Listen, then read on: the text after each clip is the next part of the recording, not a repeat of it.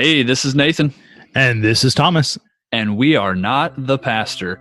Today on Not the Pastor, we're going to talk about a crucial dynamic in ministry, and that is communication. So, how can we lead as ministers in effective communication? What are some common reasons for miscommunication and the potential fallout that occurs whenever we miscommunicate? Also, what are some key relationships that we need to take care to communicate about clearly? We're going to talk about all those questions and more today on Not the Pastor with Tim Russell.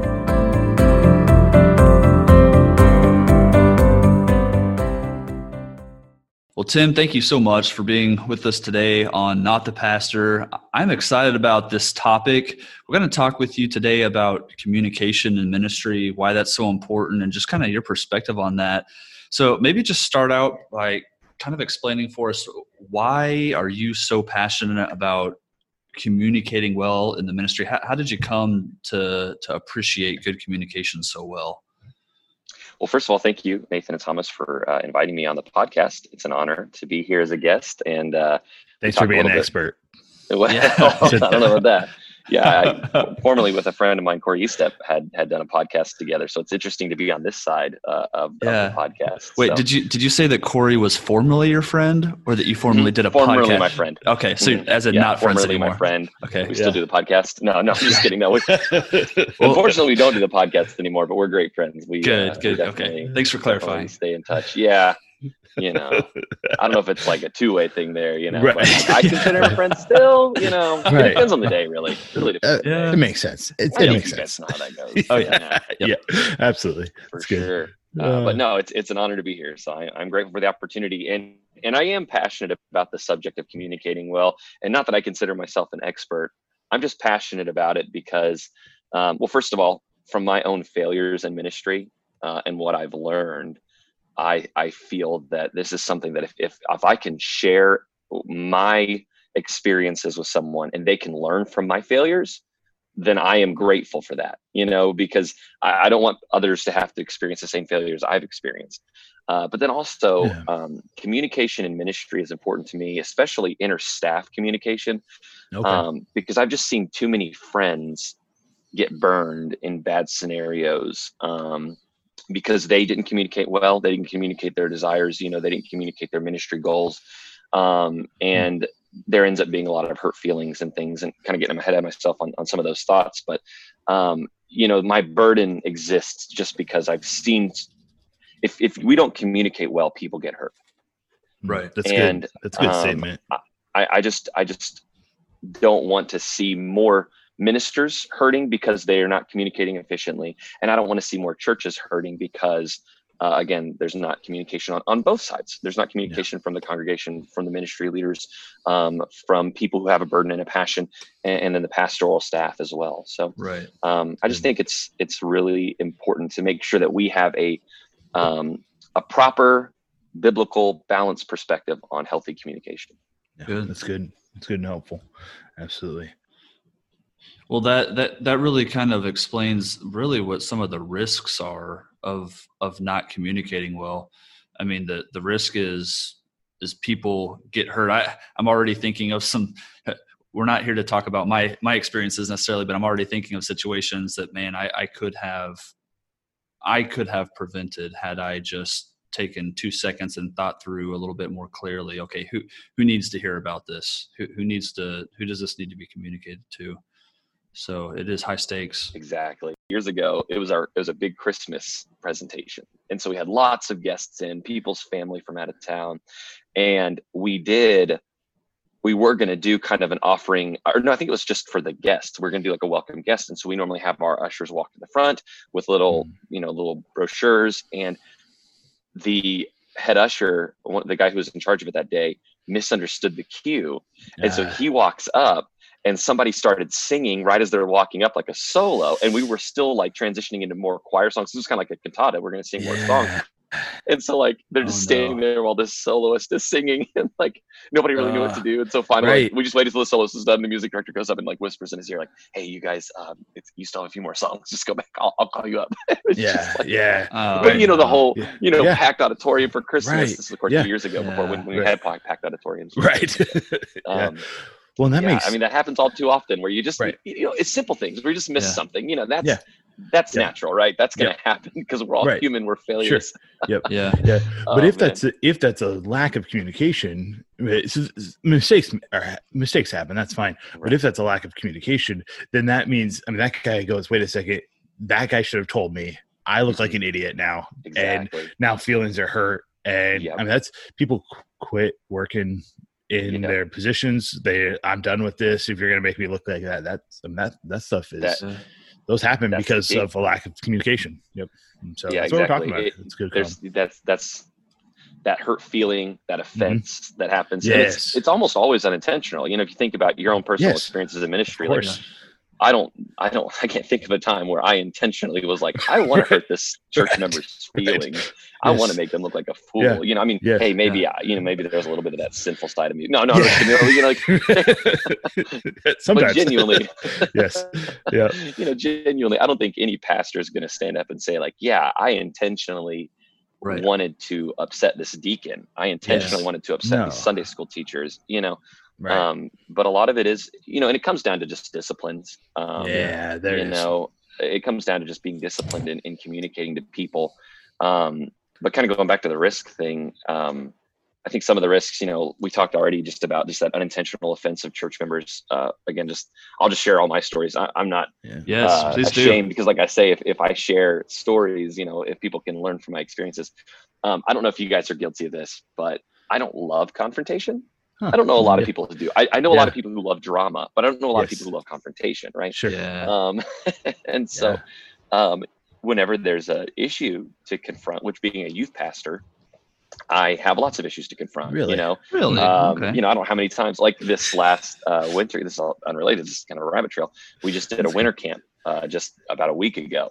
Yeah. And during winter camp, somebody brings a vape pen up to me, you know, with all the oil in it and everything ready to go. You know, it's obviously been recently used, and I'm just like, oh, yay. Like, just what I wanted to deal with in the middle of winter camp, you know? Right. And so, you know, I don't love confrontation. I would much rather just forget about these issues. You know, I would much rather just ignore it and hope it goes away. But unfortunately, most issues can't be ignored because they don't go away. Nope. That's not how it goes. And there was one instance a few years back where we had a teenager who I would describe them as a flight risk. We kind of have like created a new policy where we say if a teenager is a flight risk, they're not allowed to go on out of town activities. Okay. And a flight risk would be someone who legitimately like could just run away. You know, like we've had that scenario before. We had like foster kids and like we're going to like Oklahoma City and their actual bio families in Oklahoma City. And so we can't take them there because it's just a whole mess. Wow. You know what I mean? So that's a unique scenario, but sometimes too, we've had kids, I put them under this category. This is not really flight risk, but there's probably a better term for it. But you know, if they have had recent issues with drug use, or alcohol use, or, you know, again, like bringing vapes to church, things like that, where it's like, if they have had a very recent problem with like suicide, you know what I mean? Like, I'm not going to take a kid who literally just tried to commit suicide 2 weeks ago to Southwest Youth Conference. Right. And so kids like that who would be in that category of like, okay, like we want you in church. We want you to come to activities, but we're not taking you on a 3-day trip. And so we had that issue arise where there was a young person who would fall under that category. I won't say why, but they would fall into that category. And it was obvious to me and my pastor and the youth workers, but like, it wasn't quite as obvious to this family, you know, because it was a rough situation. It was a rough situation. And I needed to address it. And I forgot. I forgot to address it until literally we're just a couple days before the event. And I call and say, hey, listen, just so you know, because we had talked several weeks before about the issue. But then I had not clarified, hey, they're not going on any out of town trips.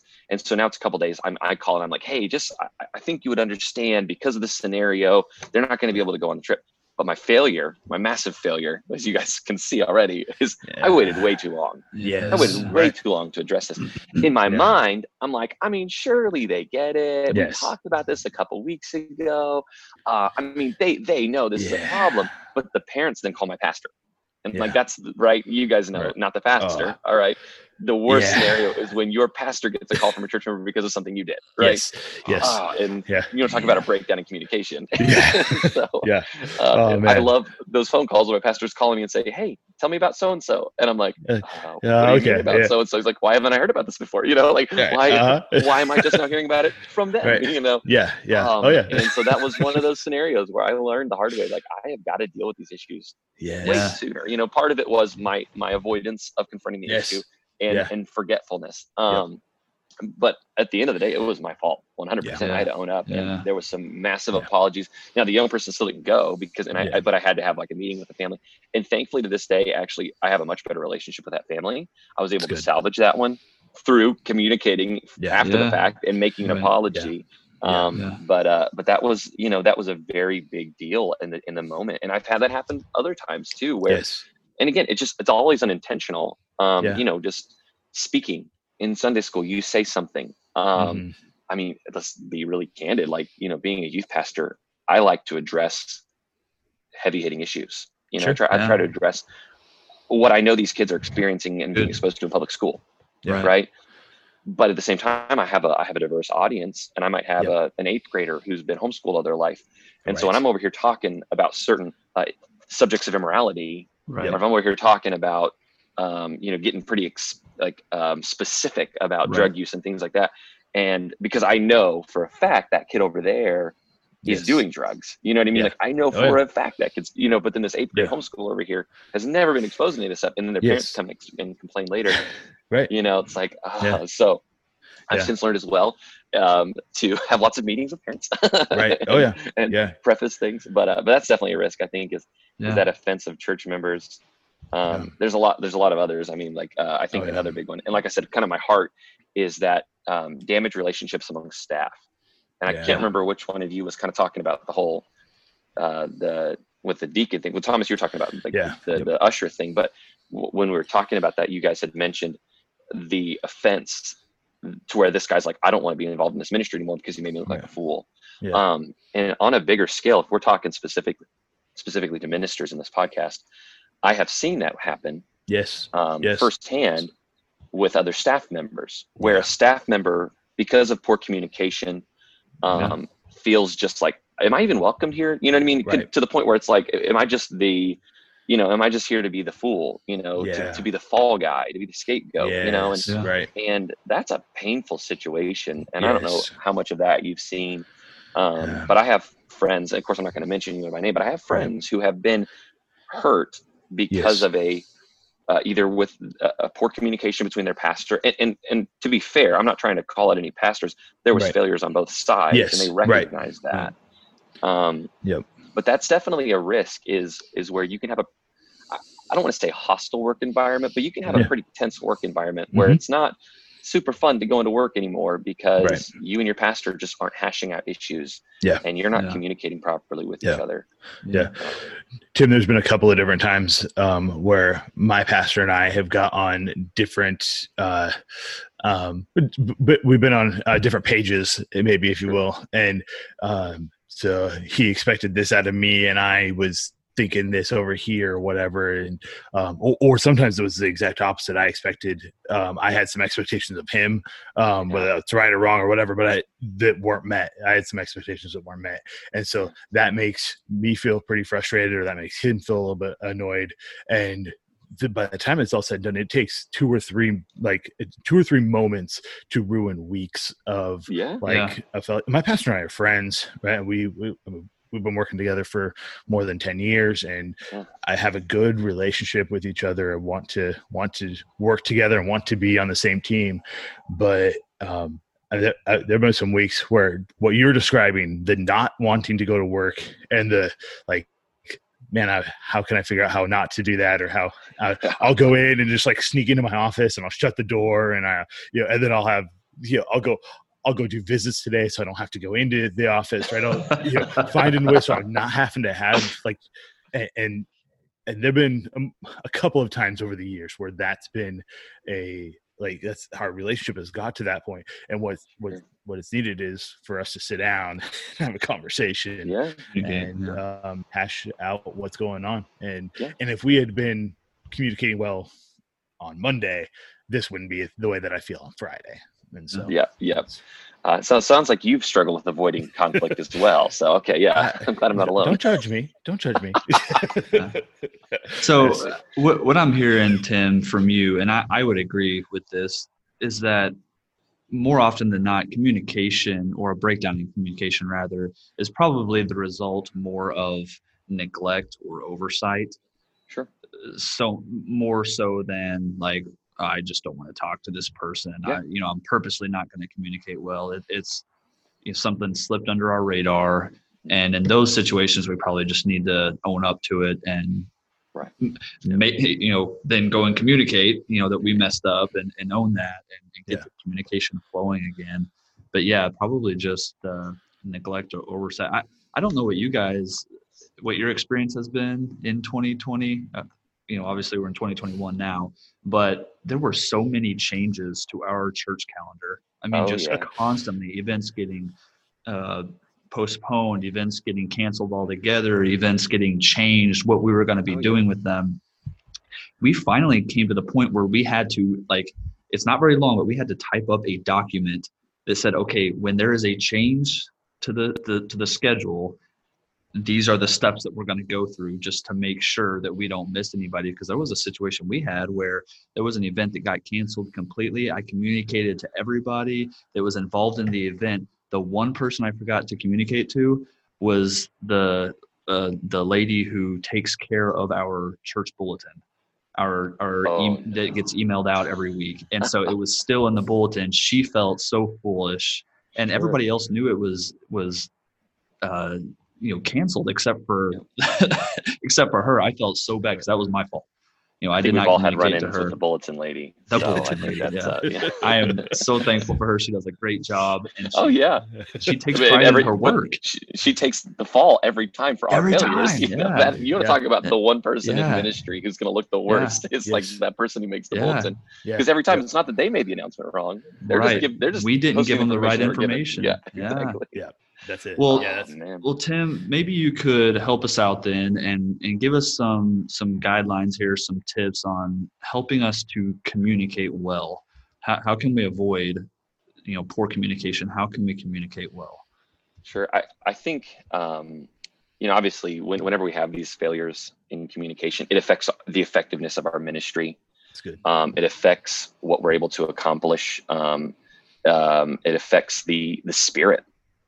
And so I think we're speaking to leaders today. So we have to be leaders in our communication, and we have to take, I think we've already addressed, we need to take responsibility. Yep.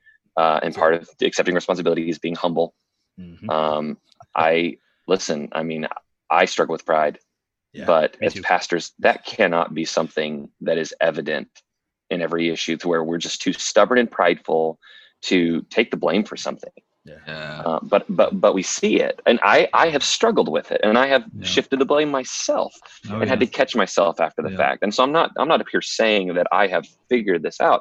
I'm just saying, as pastors, as leaders, as ministers, we have got to be more responsible and humble when it comes to failures in communication.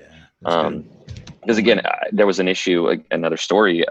There was just I'm blunt, I'm sarcastic, I make assumptions. Like you mentioned, Thomas, I kind of make assumptions and assume everyone else knows what I'm thinking, And I had done that a few years ago with some of my youth workers. And these are dear friends of mine.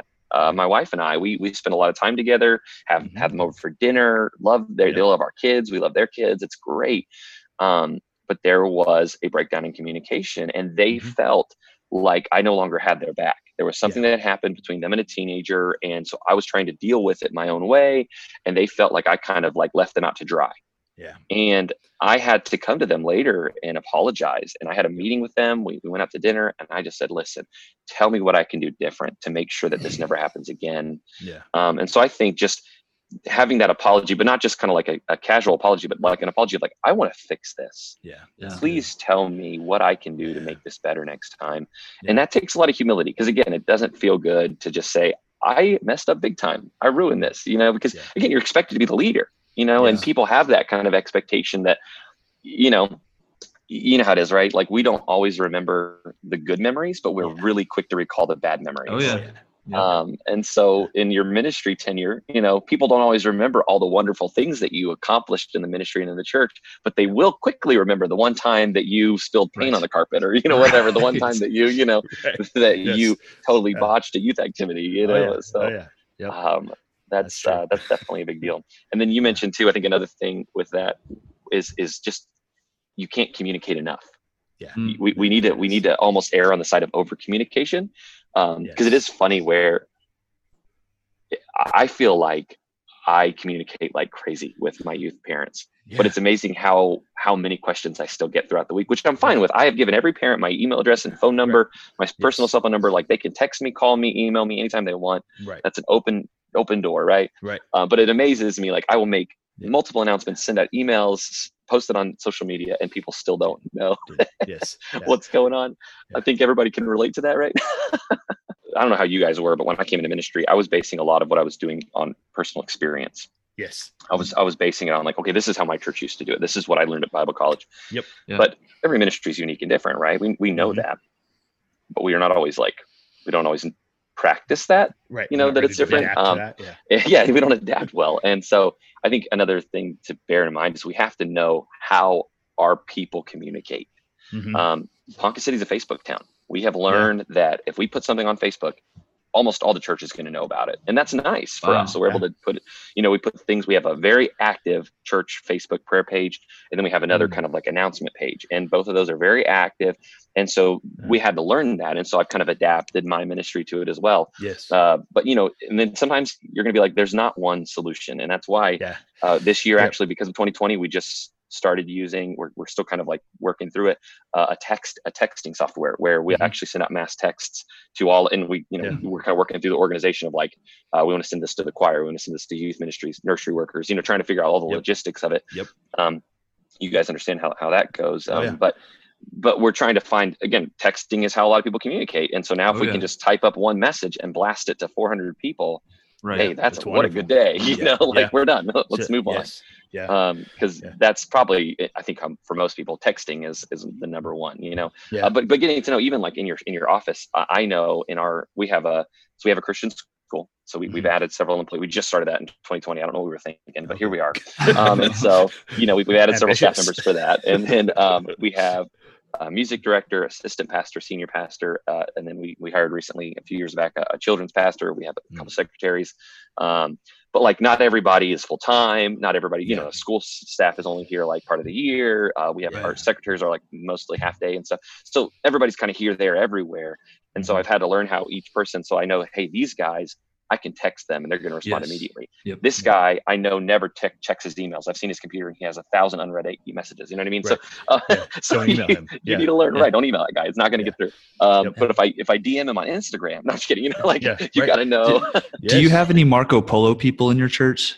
Not in my church so much, but I have some friends who are Marco Polo people. Okay. It's funny. Like I can text them and then I'll get on Marco Polo and it's like, I texted you 30 minutes ago and you've been Marco Poloing the last 30 minutes.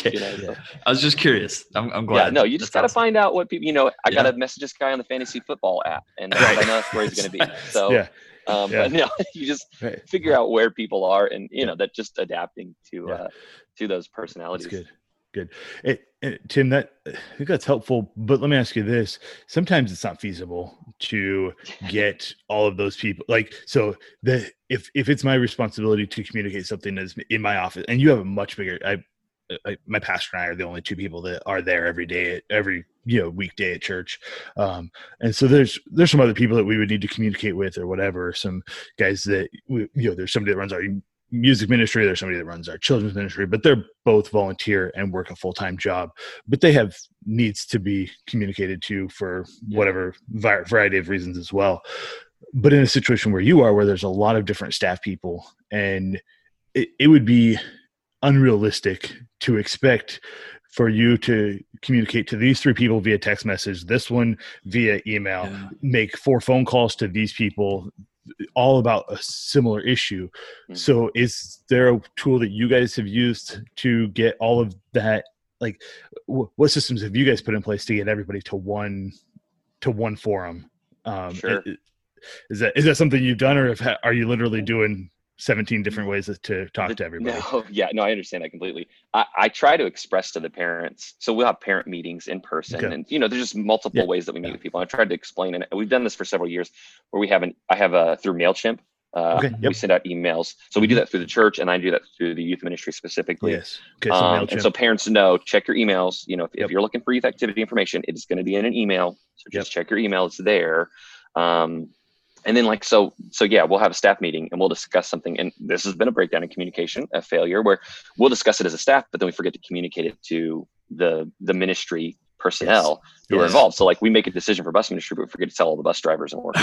That's a problem, And my pastor and I fix a lot of problems on Monday that forget to get communicated by next Sunday to the people that need it. That's just because my pastor and I are there, and so it's easy for us to talk. Right, we're there talking. We get in Monday morning and we're talking and whatever, and so that's easy. But it's much more difficult to get to. So I'm sorry, I didn't mean to interrupt. No, that's it. We've kind of put it on.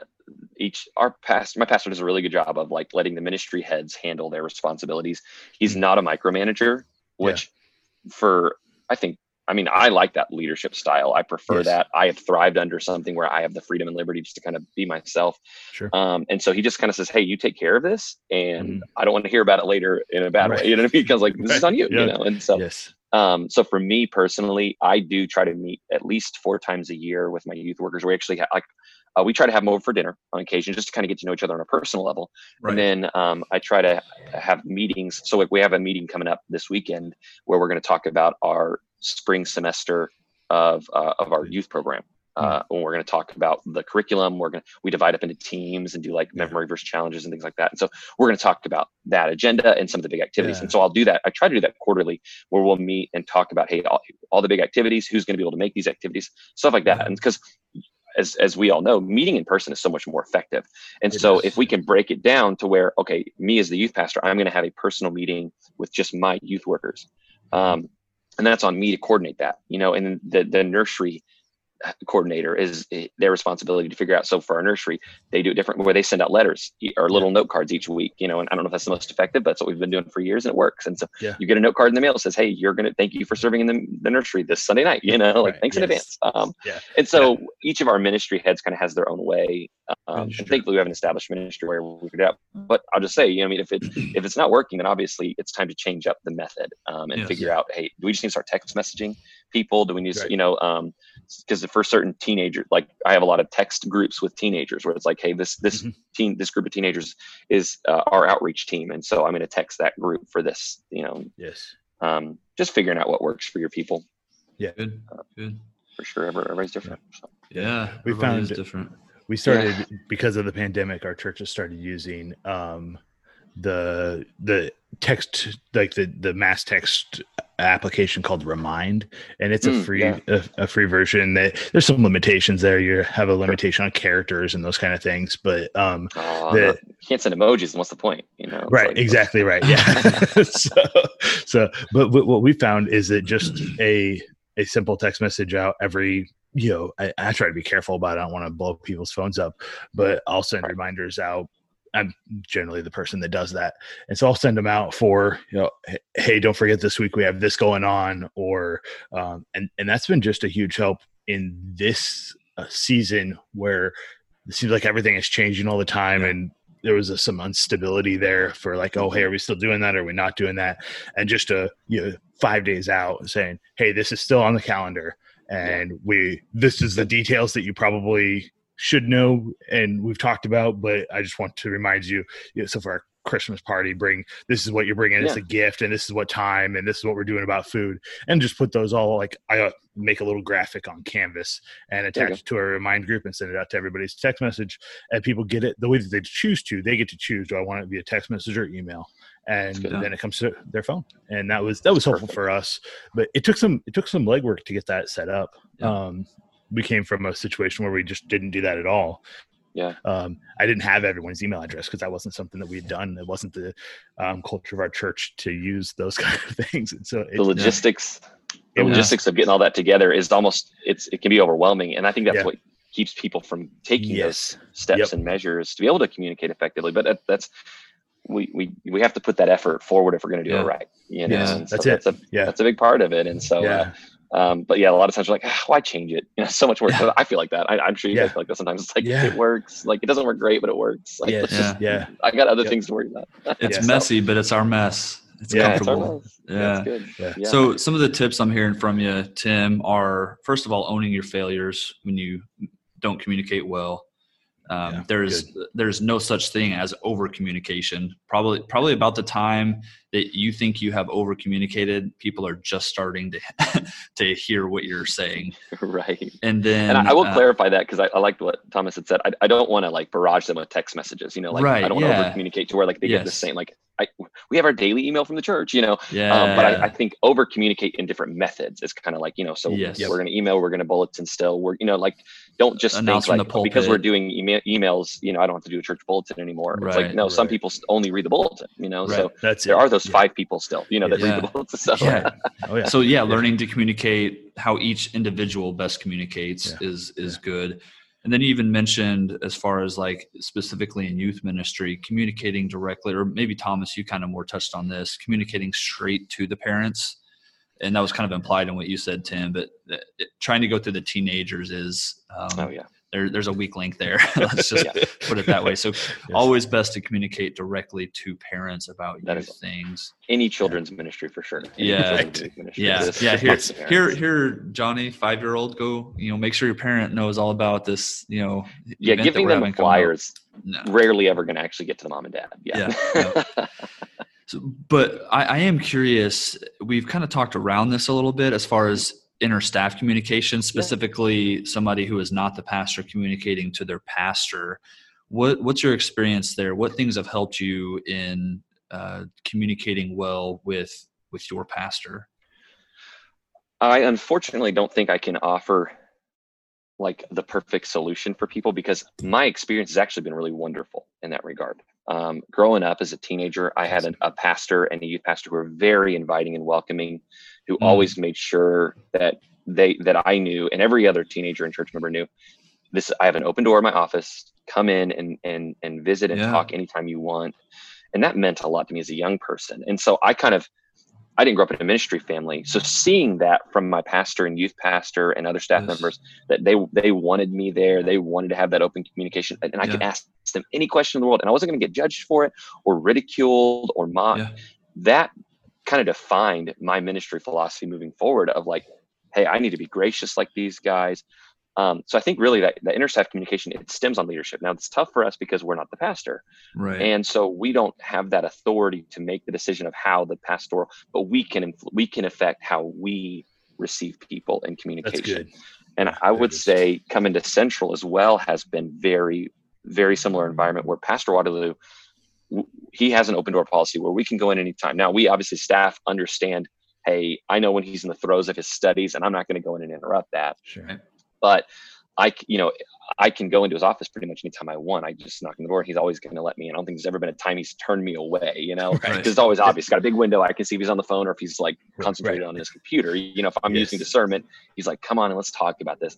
And what's been so awesome about Pastor Waterloo and just him leading by example is we can go in and talk about any issue whatsoever and ask him any question and not be worried about getting fired. Yeah, that's good. A couple examples of this would be at our staff retreat that we had in October. All of our ministers were there and our secretaries. And so we kind of took a break from a little intermission from talking about the calendar and some of the different big events that are coming up. And so everybody's kind of getting some snacks and stuff and just stretching their legs. And so in intermission time, we started this discussion about the KJV only issue. Sure. Which is, if you've been paying attention, that's a massive issue in fundamentalism right now. We're seeing a lot of conversation. No big deal. Just light conversation. You know, like, hey, I'm grabbing a Coca-Cola. You want to talk about the KJV? Yeah, let's do it. You want some pretzels? Yeah, pretzels for that. So we ended up talking about that for the next 30 minutes. Yeah. But what was awesome was I was able to play devil's advocate, and another one of our staff members, who I'll leave nameless so that he doesn't feel called out, we were able to ask questions, just to be transparent, that we've heard from our friends. Yeah. Mm-hmm. But that they are afraid to ask. Yeah. Because they're afraid of how their pastor or other mentors are going to respond to that question. Sure. Because to be fair, and I'm sure you guys have experienced this or at least witnessed this with others, if you ask certain issues about fundamentalism, you're going to be greeted with, or the response is going to be, how could you even ask that question? Yeah. Almost, you just get mocked to where you don't feel like, well, then I guess I just shouldn't ask this question ever again because it's a foolish question, which I get it. So for a guy who's like been in ministry for decades, and you're going to ask him an issue about why does he believe in the KJV only, he's going to be like, well, come on. Like, you don't think I figured this out by now? But for a young minister, he hasn't figured it out yet. Yeah. And when a young minister sees leaders in our movement shifting away from the KJV only position, that's gonna shake the bedrock a little bit. That's gonna turn their world upside down, where it's like, okay, I've followed this guy for years, and he's now coming out saying that he's not KJV only. Yeah. Can we revisit this subject a little bit, and can you help me? Another transparent issue. I don't know exactly where you guys are on this issue. I grew up in churches that were, when it comes to the Lord's Supper, we were close communion. Right. Okay. Now, I always knew that open communion was wrong. That was very obvious and clear to me. But most of the churches I was in by practice were close communion, and I didn't really see, like, I was fine with it because it's all I was used to. And then I go to Heartland. Heartland literally was the first place I ever heard of the concept of closed communion. Yeah. So my as a teenager, I would have said there's open communion and there's biblical communion. You know how my church does it. That's how I understood it. And I go to Heartland, and all of a sudden people are like literally screaming about, hey, closed communion is wrong. I'm like, oh my goodness, what's happening? And so that, shook me up a little bit. So I go home and I talk to my pastor back home about it, because again, he had that open door where we could talk about it. And we had a great, healthy conversation about why he is close communion. And I respected his position. And then I was able to talk to, like, my pastor, Pastor Waterloo, now about why we are closed communion. And so for a guy who didn't grow up in a pastor's home and who grew up in churches that were only close communion, I needed that conversation where a lot of people would have just been like, what do you mean? Why would you even question this? Right. You know, you should know this. You've been in church before. Exactly. Like, but I haven't, but no one's ever explained it, so really the excuse is, I don't have a good answer for you. So I can't articulate it well. Sometimes it is that. Yeah. But I will, and this is another thing that, again, I think, here's the thing about us not being pastors. Not everyone who's going to listen to this is going to say, I'm going to be a senior pastor someday. But I think there's a reasonable expectation that a lot of guys who are associates right now will eventually become senior pastors. Sure. And so I think what we should take with us into the future is, we can't change the now. We can't necessarily change like what a senior established pastor is going to be, but we can change ourselves to help the future generations. Yeah. And so if we can have that open communication and that transparency and honesty with people, where they feel comfortable talking to us and bringing up any subject whatsoever. Yeah. Because again, with Pastor Waterloo, he's a wise man, and he generally has an answer for everything. Right. But there have been times where he's expressed his, I don't think someone has to be an expert on all subjects. And if you're not an expert on all things, then just don't talk about it. Don't ignore it, but like, don't pretend like you're an expert about it. That's good. Because if you're pretending like you're an expert about something you know very little about, you're just going to confuse people and mislead people. That's good. And that happens even on a staff level. Oh yeah. Where we have that expectation. Like, I mean, people expect me to just have total Bible recall, where it's like, hey, where's that story about so-and-so? And I'm like, somewhere in the book of Exodus. I don't know, I mean, you have a concordance. Exactly. Look it up in the reference. But people expect ministers to have an answer for everything, but it's okay to say, hey, you know what? Let me take some time to do some reading on that. Let me take some time. Can we meet about this again later? Instead of just making up an answer on the spot, or what we've witnessed, unfortunately, ridiculing people or just making them feel silly for even asking the question. So creating space for safe questioning is something that's very helpful. Just understanding, go ahead. I'm sorry. No, that was it. Just for whether that's inter-staff communication or even just between a staff member and a church member. Yeah, I think that's definitely applicable for church members, because you think about, like, if we don't know the answers to certain questions, how do our church members feel? You know, and so they need to feel safe. Yeah. Good. You know, I don't love that word, but you know, you feel safe, like, coming to you and asking for, you know, advice or counsel on a certain subject, not being ridiculed. That's good. I would also just say, want to add to this conversation as well, that as we're the ones attempting to communicate, right? So I only have responsibility for me. I can only change me. You said that, Brother Tim. I can't control how my pastor's communication style. I can't control, you know, I'm here in this situation. I can only control me. But making sure then that when I have those questions, especially the big ones, the ones where I'm, you know, we're struggling with, you know, some matters that for him are solid and settled. He doesn't have these same questions.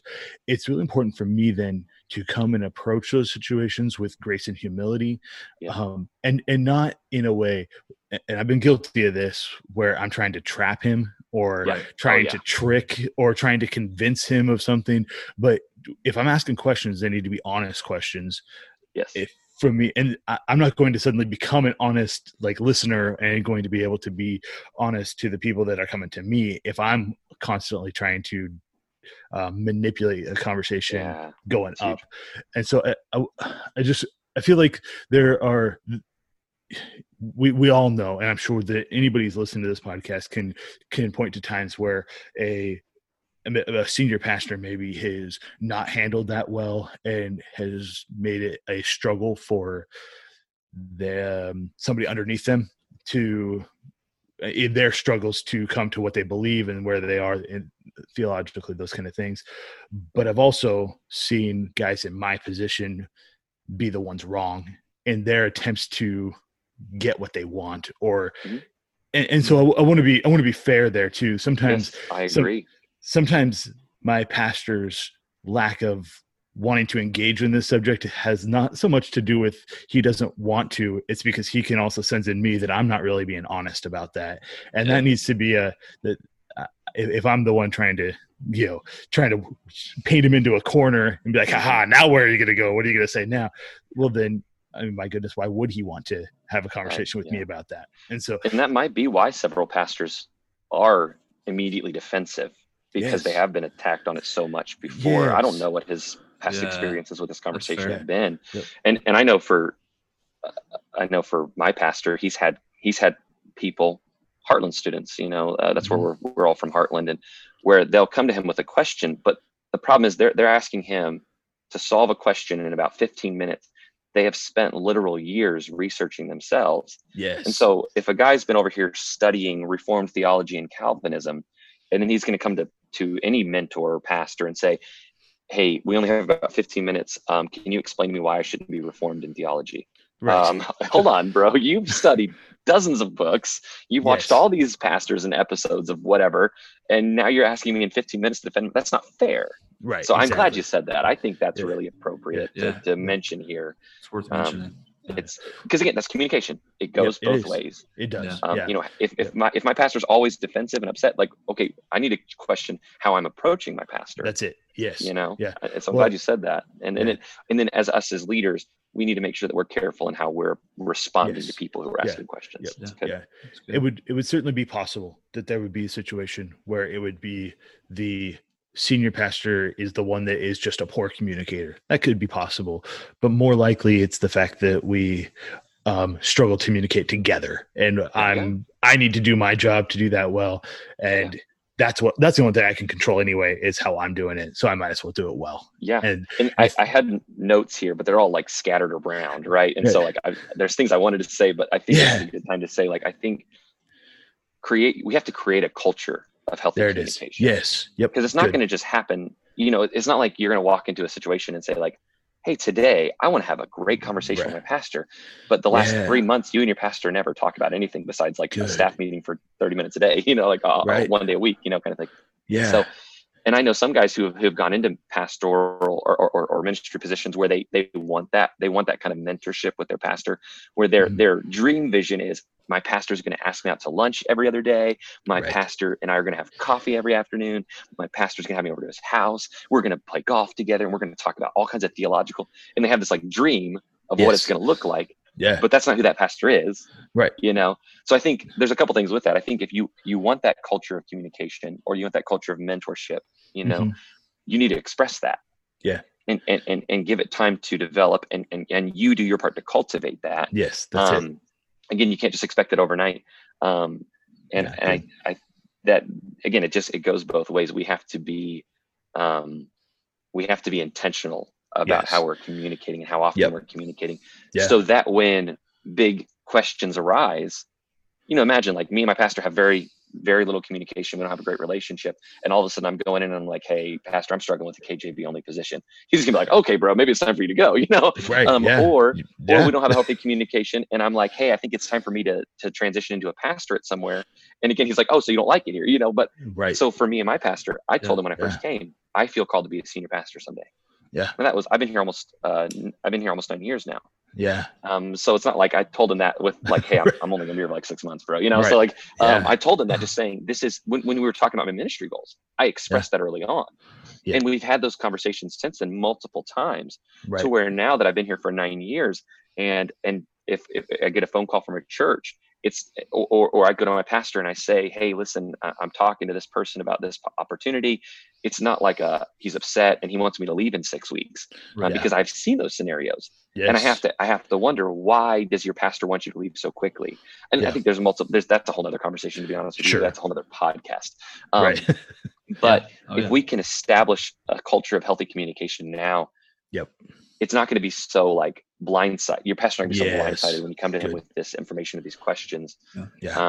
So even if your pastor maybe doesn't want to communicate with you all the time, I think if you're just consistent in communicating thoughts to him, to where you're building up to bigger questions and opening up those doors, at least again, it's not going to be so alarming to him, and you can create that culture eventually. Yeah. I think what you're saying about it is, even as the second guy, or even as the associate or the youth pastor or the children, whatever the position, if we're fostering good communication, that's going to set up, that's going to influence the culture of our communication style at our church. And we have some control over that. It's not all of us, but we have some control that way. And if we'll do our job well and communicate the way that it would be right and appropriate, and not be afraid of conflict, and not, all the things that we talked about at the beginning, if we will be better than that, and we'll instead, try to be honest about those things, that will not only help us where we are, but that does set us up to be, when it is time to be the next guy, or it's time to move on to the next place, that those things are already in place for us to be able to communicate better in those moments as well.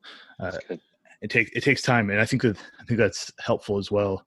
Just to restate that, I'm not going to be able to become the person that people want to come and talk to overnight, especially if I've had a reputation of squashing and being a jerk here and there.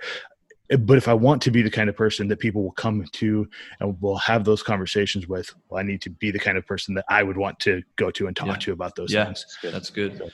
I'm reminded of that even with my own children. I mean, they're still pretty young. They're not asking those huge, big life questions yet. But I want my kids to be able to feel comfortable asking me those kind of questions. And that's spot on, Thomas. I appreciate that. But, Tim, man, I've sure appreciated your, your experience and your passion. I know Thomas has, I'm sure as well. Indeed. As we're wrapping this up, is there any last words of wisdom or any final exhortations you could give us when it comes to communicating well and clearly with those around us? I am grateful for the conversation, because I think we've expressed a lot of good thoughts on it. I just hope it's a help to somebody. I think, one reminder too is just obviously going to Scripture and remember scriptural principles on communication, and one of those being James 1:19 to be quick to listen, slow to speak. I think that we're fixers by nature, right? As ministers, it's like, hey, somebody's going to come to me with a problem, I want to fix it immediately. But I think we can heal a lot of damaged relationships and unhealthy communications by giving others opportunity to speak, and so if we're just controlling every conversation and everything that's going on, people aren't going to care about our communication anymore. and so we need to give others the opportunity to speak. And that's just part of creating that culture. Yes. Creating that culture where it's like, hey, this is a place where you come and you talk to me about anything. I'm here to listen to you. Yeah. And I'm going to give you meaningful answers, Yeah. Yeah. It's weird how the Bible has something to say about how we speak. It is weird. Imagine that. Yeah. Very good. Yeah, that's good stuff. Well, thanks again, Tim. Sure have Thank you. appreciated Man. the time. Appreciate you Yes. giving us that precious time. I know that's important, and we value it. So thank you so much. Appreciate you. Well, I'm just a youth pastor. It's not. I was just going to be playing video games all day anyways. So Yeah, makes sense. YouTube and video games. Yeah, that's all we do. Lost some YouTube time this morning, man. Oh, Yeah. it was good. I appreciate you guys appreciate you, my inviting friend. me on. Yeah, thank you so much. Well, thanks so much for joining us today on Not the Pastor. We would love to hear from you on our Facebook page, facebook.com/NotThePastor. Love to have you join us and talk about some of the ways that you have communicated well, or maybe some of the ways that you have struggled in communication and the lessons you've learned there. We would love to hear about your stories on Facebook. And then we would appreciate it if you would go to iTunes or whatever the curator of podcasts and rate and review Not the Pastor. You give us those 5-star ratings and we would sure appreciate that. That helps us get this content in front of more people to listen to. Until next week, we are Not the Pastor.